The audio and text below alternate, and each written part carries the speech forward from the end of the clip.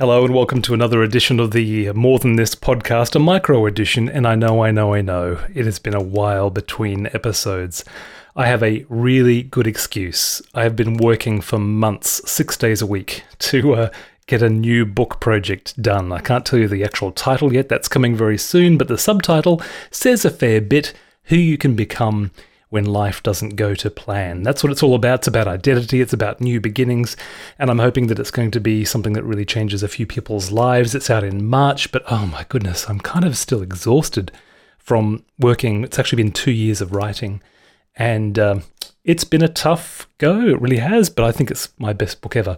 Anyway, you can find more about that at SheridanVoisey.com. I put a whole blog post out about that, about the story behind the book, and I can't wait for you to read it when it releases in March of 2019. Okay, well, imagine mowing the lawn one day when police officers arrive and arrest you on charges of murder. And imagine knowing that you're innocent. You're actually miles away from where the crimes actually happened, but the officers joke that that doesn't really matter. You're going to be charged anyway. Imagine expecting justice to be done, that your alibi is going to be vindicated. Then imagine being found guilty and being sent to death row, where you stay for the next 28 years. That is the story of Anthony Ray Hinton. He goes by the name of Ray. And it's a pretty amazing story. You're going to hear more about this, I'm sure. Oprah has picked up his book and it's kind of really getting out there. But I first heard the story on one of the BBC Radio 4 programs, and I was amazed at what this guy had gone through, but I was amazed at another thing. He could say that he was still joyful even during those 28 years.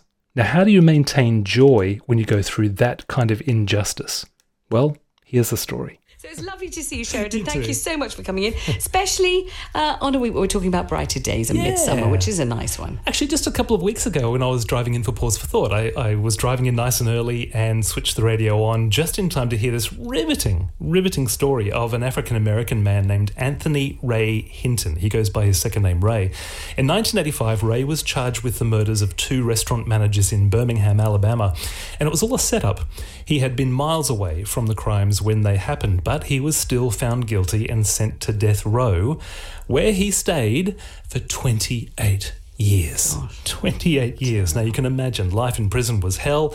It was made only worse by the fact that he had repeated injustices given to him. Injustices. One day he took a lie detector test, just for an example. He took a lie detector test and he passed, but the results were then conveniently ruled inadmissible in court. Ultimately, it was very clear Ray's only crime, quote unquote, was being black.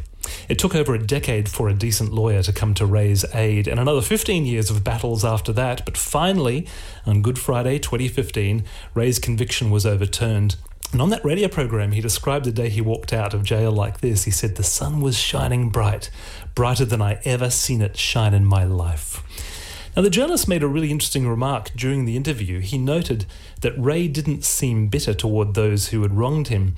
And Ray replied, "I cannot hate them because my Bible teaches me not to hate." Now, here for me was the most profound part of Ray's story.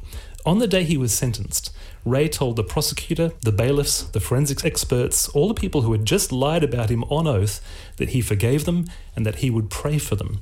One day, they would all answer to God for what they'd done, and he would ask God to forgive them before that fateful day came.